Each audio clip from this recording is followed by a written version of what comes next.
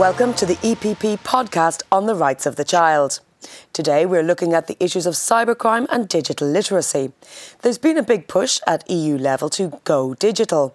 The incredible online tools at our disposal have helped us through the pandemic, not least through online schooling, and will play a big part of the economic recovery and future jobs. But the online world brings with it its own challenges, especially for younger users. Much of the internet is not a very child-friendly place, and while most responsible parents implement child safety locks on access, more could be done to protect the most vulnerable. The most alarming and terrifying danger children face is from online child sex abuse. The dark web has allowed networks to proliferate in exchanging this material, and social media sites can often be a gateway for grooming vulnerable children. But there are other more day-to-day difficulties encountered by children on the internet, for example, cyberbullying or poor self-image. We want future generations to be able to take full advantage of the opportunities presented by digital technologies, and this means teaching them how to protect themselves, but also how to navigate the online world critically so they don't become prey to disinformation or conspiracy campaigns. Digital or media literacy is one way to give them the tools they need. To discuss this today, I am joined by MEPs Frances Fitzgerald and Sabine Verheyen, and from Europol, the head of operations of the cybercrime unit, Fernando Ruiz-Perez.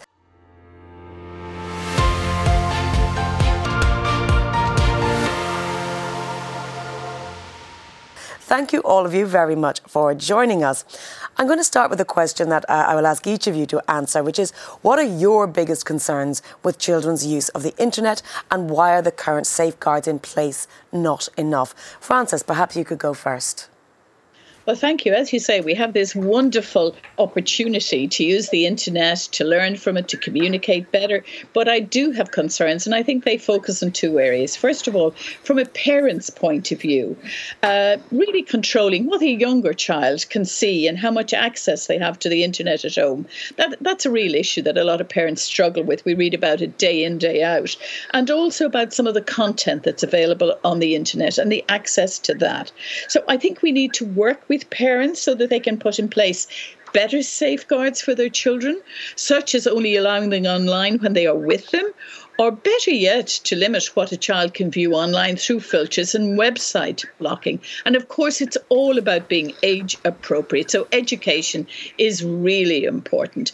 Parents also now, I think we all need to think about what we're putting up online, especially during COVID. There's been so much exchange of photographs and wanting to connect in online with family and friends, but just be wary about how they might be used for darker purposes later on. And then the platforms, I think we're all expecting more from the platforms. We have to balance the right to free speech and freedom of expression, of course, but we've got to be really careful about what we are exposing people to.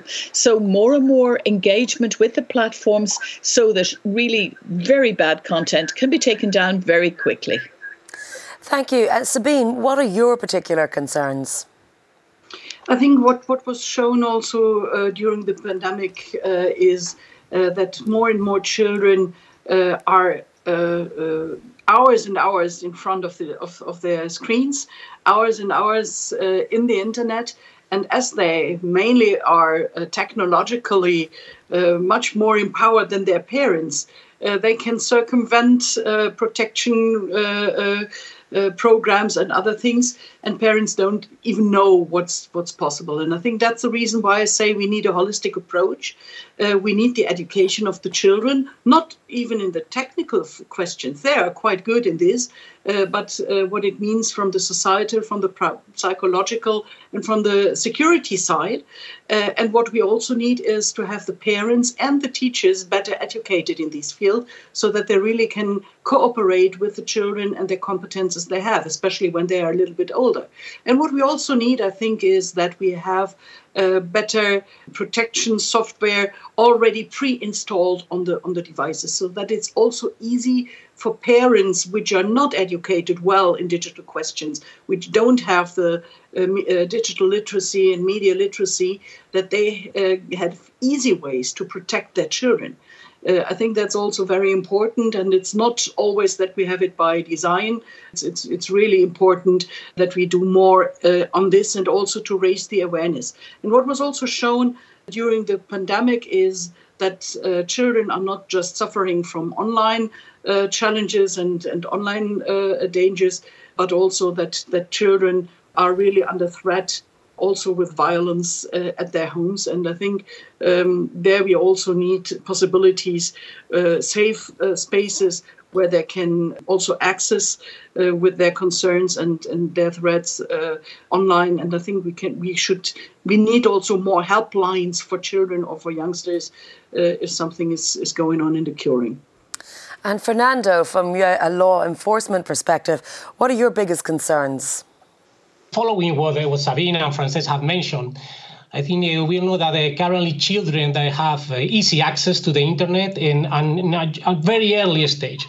And that's not bad. The internet is great. They have access to a large amount of information and content. But we have to also recognize that an important part of the internet is not a suitable place for children. And we have to stress that many of these children, they have unsupervised access to the internet. And that poses an important risk. I think it's important to when children access the internet, hand by hand with this access, they have to be equipped with the proper skills, education and maturity to understand and react to this risk. We can work together with the industry, we can work with the educators, but in the end, children, they have to be able to make their own decisions and identify these risky situations when this content is not suitable in order to react. I have seen recently an awareness campaign raised by the Internet Watch Foundation when you see a child using a laptop. And they say, look, and that's very true. The laptop is a window for children to access the internet, but likewise, it's a window for the rest of the world to access your children's room and to look at your children. And that's an important risk. Child sexual offenders are very much aware of this. They try to access environments where children are operating, where they try to establish relationships with them and infiltrate these environments in order to build to access to these children. This is something we have seen in the frame of the COVID pandemic. In the early stages, when we monitor the activity, we have monitored places, forums where the child sexual offenders operate, and this is something that they have mentioned. Look, now with all this tele-education, there will be more children online, there will be more children available. So this is for us, child sexual offenders, a very good opportunity to find more victims. And this is something that we have seen, they have written in these forums.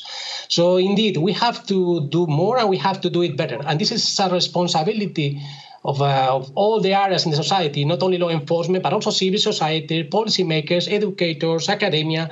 This is something we all have to contribute to mitigate. Well, let me follow up. I mean, obviously, child sex abuse is a crime no matter where it's committed.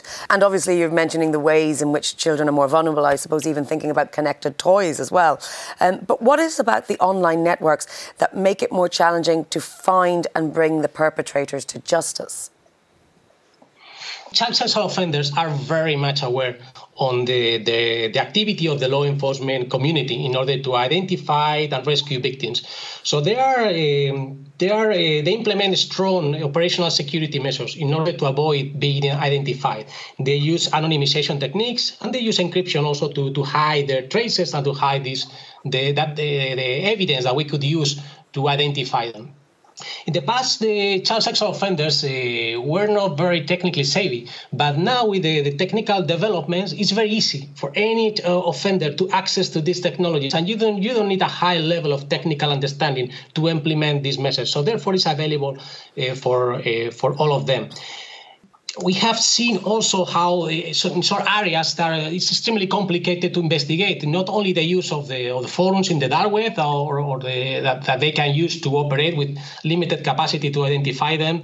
Also, the phenomenon of live streaming of child sexual abuse. This is a communication between two offenders remotely, one of them abusing the child, the other one watching the abuse, telling them the abuser, well, I want you to do this or that to the child. This is a connection between two criminals, and it's very complicated complicated to investigate unless there's a recording or there's an evidence of these live sessions. So in this case, for example, we have to work with payment processors because these offenders pay for these sessions in order to identify and flag these sessions. And this is just an example on how difficult these kind of investigations are. In this case of live streaming abuse, we know that the average age of the victims are girls around 13 years old or even lower. So these investigations are becoming more complicated, and it requires, in order to be successful, a combination of traditional law enforcement techniques like undercover activities, but also a good understanding of the technology and especially international law enforcement cooperation. All these investigations are international. We are connecting criminals around the world, and you need a strong law enforcement and international cooperation to be successful. Absolutely. Sabine, both yourself and Francis mentioned blocking websites that disseminate child abuse material, and it's obviously a way to dampen the effect. But is there also a risk that it can mask the problem, that you block one site and criminals just migrate to another site and they move around very quickly and it's difficult to track them? I mean, there's also concern about legitimate sites offering support can sometimes get blocked by accident because some of the filters aren't sophisticated enough. They just see some words and block the whole site. Is that something that you think is a concern? I think it's very important that we have several approaches on this. If content is once detected and identified as child abuse content, it has to be taken down at the source. That would be the best. If I cannot take it down from the service, if I don't have access to the service or to the service providers to take down that content, you just have the possibility to block it. But what is important is also to have mechanisms so that we have the possibility to automatically detect once identified content in the question of notice and take down and notice and stay down. And I think these actions are very important, that we have these stay-down mechanisms for once identified pictures and films. What we never could reach, and I think that is, or what is more difficult to reach, are these spaces in the dark net. Where you cannot enter as easily, and also with the encryption mechanisms, it's not as easy to detect these things and also to block or to delete these things. And there we need better personnel, better staff. Not the staff. The staff is good, but we need more staff to do that work. I think on the European level, we already did a lot in the last years, but I think there is still not enough that can be done, and we need very strong cooperation. It must also be very fast that we can take down this content, because if you have in the public sphere content that shows abuse of children, even if it's several years old, it always is a replication of that abuse in the psychology of these victims. And I think that is the reason why I'm not a friend of the honeypot idea, like it is in the United States, where you keep misuse material online just to have a possibility to catch those who are watching these movies. That's a question which approach we do, but I think we need to protect those who were abused once, because if you see it, it's not just a picture, it's not just a movie, it's a person that stands behind, and sometimes it's always again repeated and repeated and repeated. Perhaps not physically, but psychologically, it's really a mass for these girls and boys and former children, sometimes meanwhile adults, and I think we have to do a lot more also to protect the victims there. Francis, part of the problem is that the internet is international and much of the material is hosted in places like the Philippines or further afield that are difficult to reach, as Fernando said. What can the EU do from a legislative and enforcement point of view? Well, first of all, it's to recognise the seriousness of this issue so that we do have to work on it at an interconnected level across the globe. I mean, a multilateral approach is necessary. There's no doubt about that. We can't solve it alone. But I was Minister for Justice in Ireland, and I was very impressed by the work that was being done, for example, by Europol and Interpol in making links and building networks. I could see that where, disturbing material was hosted in one country. They have the tools and the relationships to tackle it with global partners, and that's very important. And I think we have to really look at bilateral relationships and agreement and multilateral treaties and even trade agreements. Why not? You look at the criteria like the exchange of data, where data is hosted.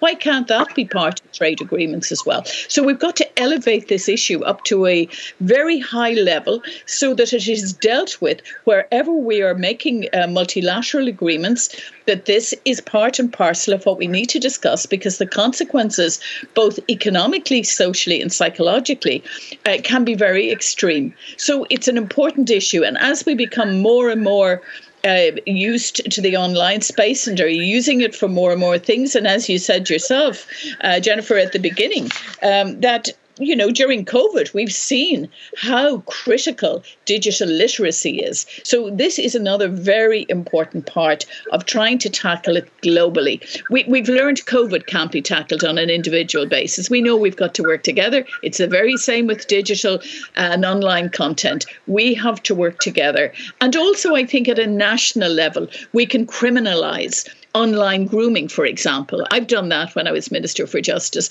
You can criminalise those efforts to groom children online in your own country and then reach out to other countries with that legislation under your belt, really. Thank you. Fernando, I want to talk just very briefly about encryption, because this is an ongoing debate. It's one way to attacking these criminals, to get through to them if we break strong encryption. But then, of course, we need strong encryption for other things like banking and so on. Do you see a third way or something that might balance these two needs? Yes, Jennifer. Let me start by saying that encryption is good. We need encryption. We need encryption to preserve our privacy, and that's something that's good. And obviously, criminals also misuse technology and misuse encryption for the criminal activities. I think it's important here to make a distinction between what is encryption related to data at rest. When you go to a house search, you arrest a criminal. In this computer, there is a file, a container encrypted. And then we need to access this container because we know there are evidence of could be child sexual abuse or other criminal activities, and we need to access this container. Imagine that in front of this house search, we find a safe made of steel, and we need to open it because we need to know the criminal is hosting their evidences for the criminal procedure. We have to open it. And that's something Europol is supporting, the law enforcement community. We have recently launched our decryption platform in order to access these containers. And then a different thing is the data in transit, in the communications. That's a different scenario. And this is also, as I said, necessary for communications. But with the implementation of end-to-end encryption, we face a problem. As this encryption is good for the society, but it's also exploited by criminals in order to hide their communications. And the lawful interception of communication has always been a fundamental tool for the law enforcement community to investigate.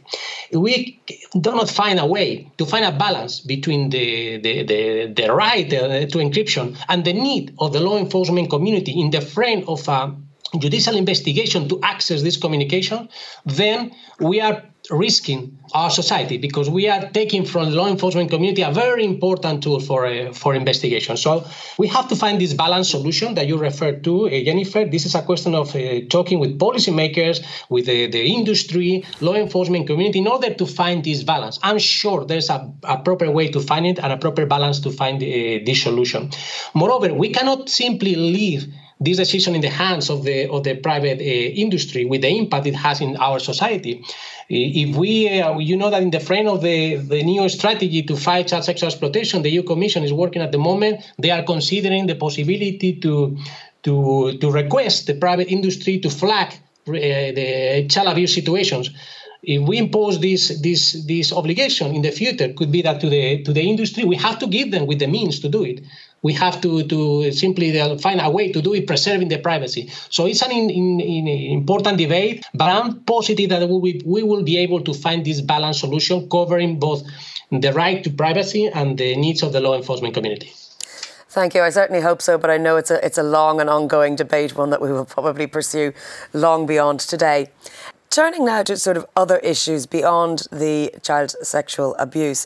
Sabine, this is a real world issue as well. We see things like, Francis mentioned, criminalising online grooming, but we have cyber stalking, explicit images being shared without consent.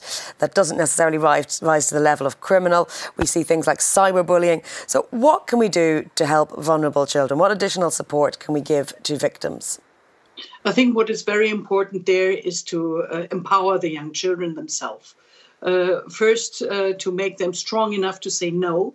Very often they are not able, when they are online in a chat with someone they don't really know, and there is a request for something, they are not strong enough to say no. So in the education, we have to do much more. And that is what I meant already in the early beginning of our podcast here, that I said we have to teach the teacher. We have to raise awareness in the education systems, and not just for the older ones, but also for very small children already.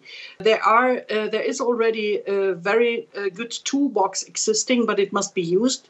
And the teachers must also be taught in these questions. So media literacy and digital literacy is a core point to protect young children and to raise cybersecurity and to do something about cyber threats. Also to inform them not just about sexual harassment or about grooming or about bullying on the internet. It's also, I think, a very important issue to discuss these in classrooms together, because in the past we always had, let's say, not nice acts on the playground or in the schools against each other. But it is a difference if I do it just between 2 or 3 or 4 in a small group in the school, or if I do it online where everyone can access these things. And I think these awareness raising, these to make clear what a difference it makes, that you can destroy lives with such things. When I take a look at the number of youngsters, young people and children who commit suicide is raising out of these cyberbullying issues, I think there we have to do a lot more. And I think what we also have to do is, when there is an identification of such content which was not put online with the consent of the person itself, we need mechanisms of take-down structures, and that such content also can stay down then, and that the platforms also get a responsibility that if there is a detection of content that results in cyberbullying, that and they are aware of this, that they have also the task to put it out of the whole system, also when it is shared, that they take it out. I think we need the support, we need the cooperation, but we must have guidelines also for the platforms, for the social networks, the social media, that we make guidelines on the political level, but that we also bring them more into responsibility also for such things like harassment, like cyberbullying, like everything that can be to the detriment of young people. And that is something we also do in the DSA, or where we try to do that also in the DSA, where we give also more responsibility to the industry, but don't let them alone decide what's going on and what's not. Well, Francis, I want you to pick up on that as well, particularly with regard to cyberbullying. What sort of responsibility do the platforms need to take, and whether or is self-regulation enough in this regard? Are the big internet gatekeepers doing enough? Absolutely not. No doubt about it. I think we can all agree that self-regulation has not worked. And actually, I think many of the platforms are calling out for some guidance about how to balance the right to free speech and freedom of expression with managing hate speech and cyber violence. It's a huge issue, and it's not for the companies alone. It's clearly for legislators. It's for society, between freedom of expression and getting the right balance. But platforms have to live up to what is already laid down in regulations, like preventing dissemination of terrorist content online, for example, meant to take it down within an hour. Let's make sure they do that. But, we also have to be conscious that many of the people working on the platforms are dealing with psychologically very traumatic material. So we have to support those people as well. But clearly, this is all about digital literacy, dealing with fake news. This is a challenge, for both adults and children. And I think, like always, education is the key. Digital literacy is the key. But also the Digital Services Act is very important. And I think the platforms realise now it's about a partnership with the legislators. They're going to have to be far more careful. It was the Wild West. There's no doubt about that. We've got to move away from that. It's too powerful a tool to leave it there without legislation that protects people from very harmful content, and such content that is so serious that it's really not about freedom of expression. It's abusive. Fernando, I wanted to ask you whether there might be times where cyberbullying actually crosses the line over into being a criminal matter. Yeah, indeed, that's something that that could be the case, and that's why we need to review the different conducts that can be criminalized, and that we have to constantly keep this legislation updated to new behaviors that could become a criminal activity. I will say that in this area, the Commission is active looking into this, but also we have to admit that we have not done our homework properly. And I remember that in 2011, the directive against child sexual abuse was published. This is 10 years ago. However, in 2019, the Commission had to open an infringement procedure against 23 member states who didn't transpose the directive properly. So it's good to review, to keep updated, but we have to admit we have to do better, to implement the tools that we currently have in our hands. So that's on one hand. Regarding the question that have we done enough in the voluntary implementation of measures to prevent child abuse material by the industry, I will have to highlight that in 2016, more than half of the child abuse material hosted globally was hosted in Europe. In 2019, 2/3 of the child abuse material hosted globally was in Europe. So therefore, we have to do something. Definitely, we are not doing well. We have to do something to identify where the problem is. Why is Europe the largest hosted of child abuse material in the world? That's something that has to be tackled. And that's something that has to be done. If the industry is not doing it on a voluntary basis, we have to intervene and request them to do it. And that's what I expect the new strategy on fighting child sexual exploitation the Commission is working on will tackle these problems. Thank you very much. Francis, just to as we wrap up, I'll ask a few questions. I wonder about the other harms that are faced by children online. For example, we often find that social media networks lead to poor self-image, particularly with girls and teenagers. So how can we counter this with resilience? Is this more about a training in schools? Look, it's linked to gender equality, really. I mean, the stronger the position of women in society, the more role models that young girls who are in school see on our screens, online, every place. Women in power, women speaking out publicly. It's about self-image, and it's about developing resilience. Resilience is a very important characteristic. We all need to develop it. You need to develop it in politics, but young girls need to develop it in terms of their body image as well. And there's lots of pressure. There's pressure from these idealized images that are portrayed, just as there were in magazines before. But I would have great faith in the strength of young women, young girls to deal with this. But it is challenging, and they need peer support. They need support from their parents. And we need to be conscious of it in terms of that digital literacy, that we need to be able to know what is fake and what is idealized as opposed to what is real. But look at it. This is a modern challenge. Our young people are very well versed in media and in online technology, but you've got to make sure they've got those pieces as well. Thank you. And now, Sabine, a final question then to you is, what do children need to understand about, for example, disinformation? At the more extreme end, as Fernando alluded to, it could even involve terrorist radicalisation of teenagers, but it could just also lead to fearful and confused young people. They don't know who to trust. They don't know what's right and what's wrong because they're getting fed so much information from so many different sources. What sort of education would help? What sort of age should we be looking at? And what concrete steps would you like to see in general to prevent the sort of harms, large and small, that young people face online?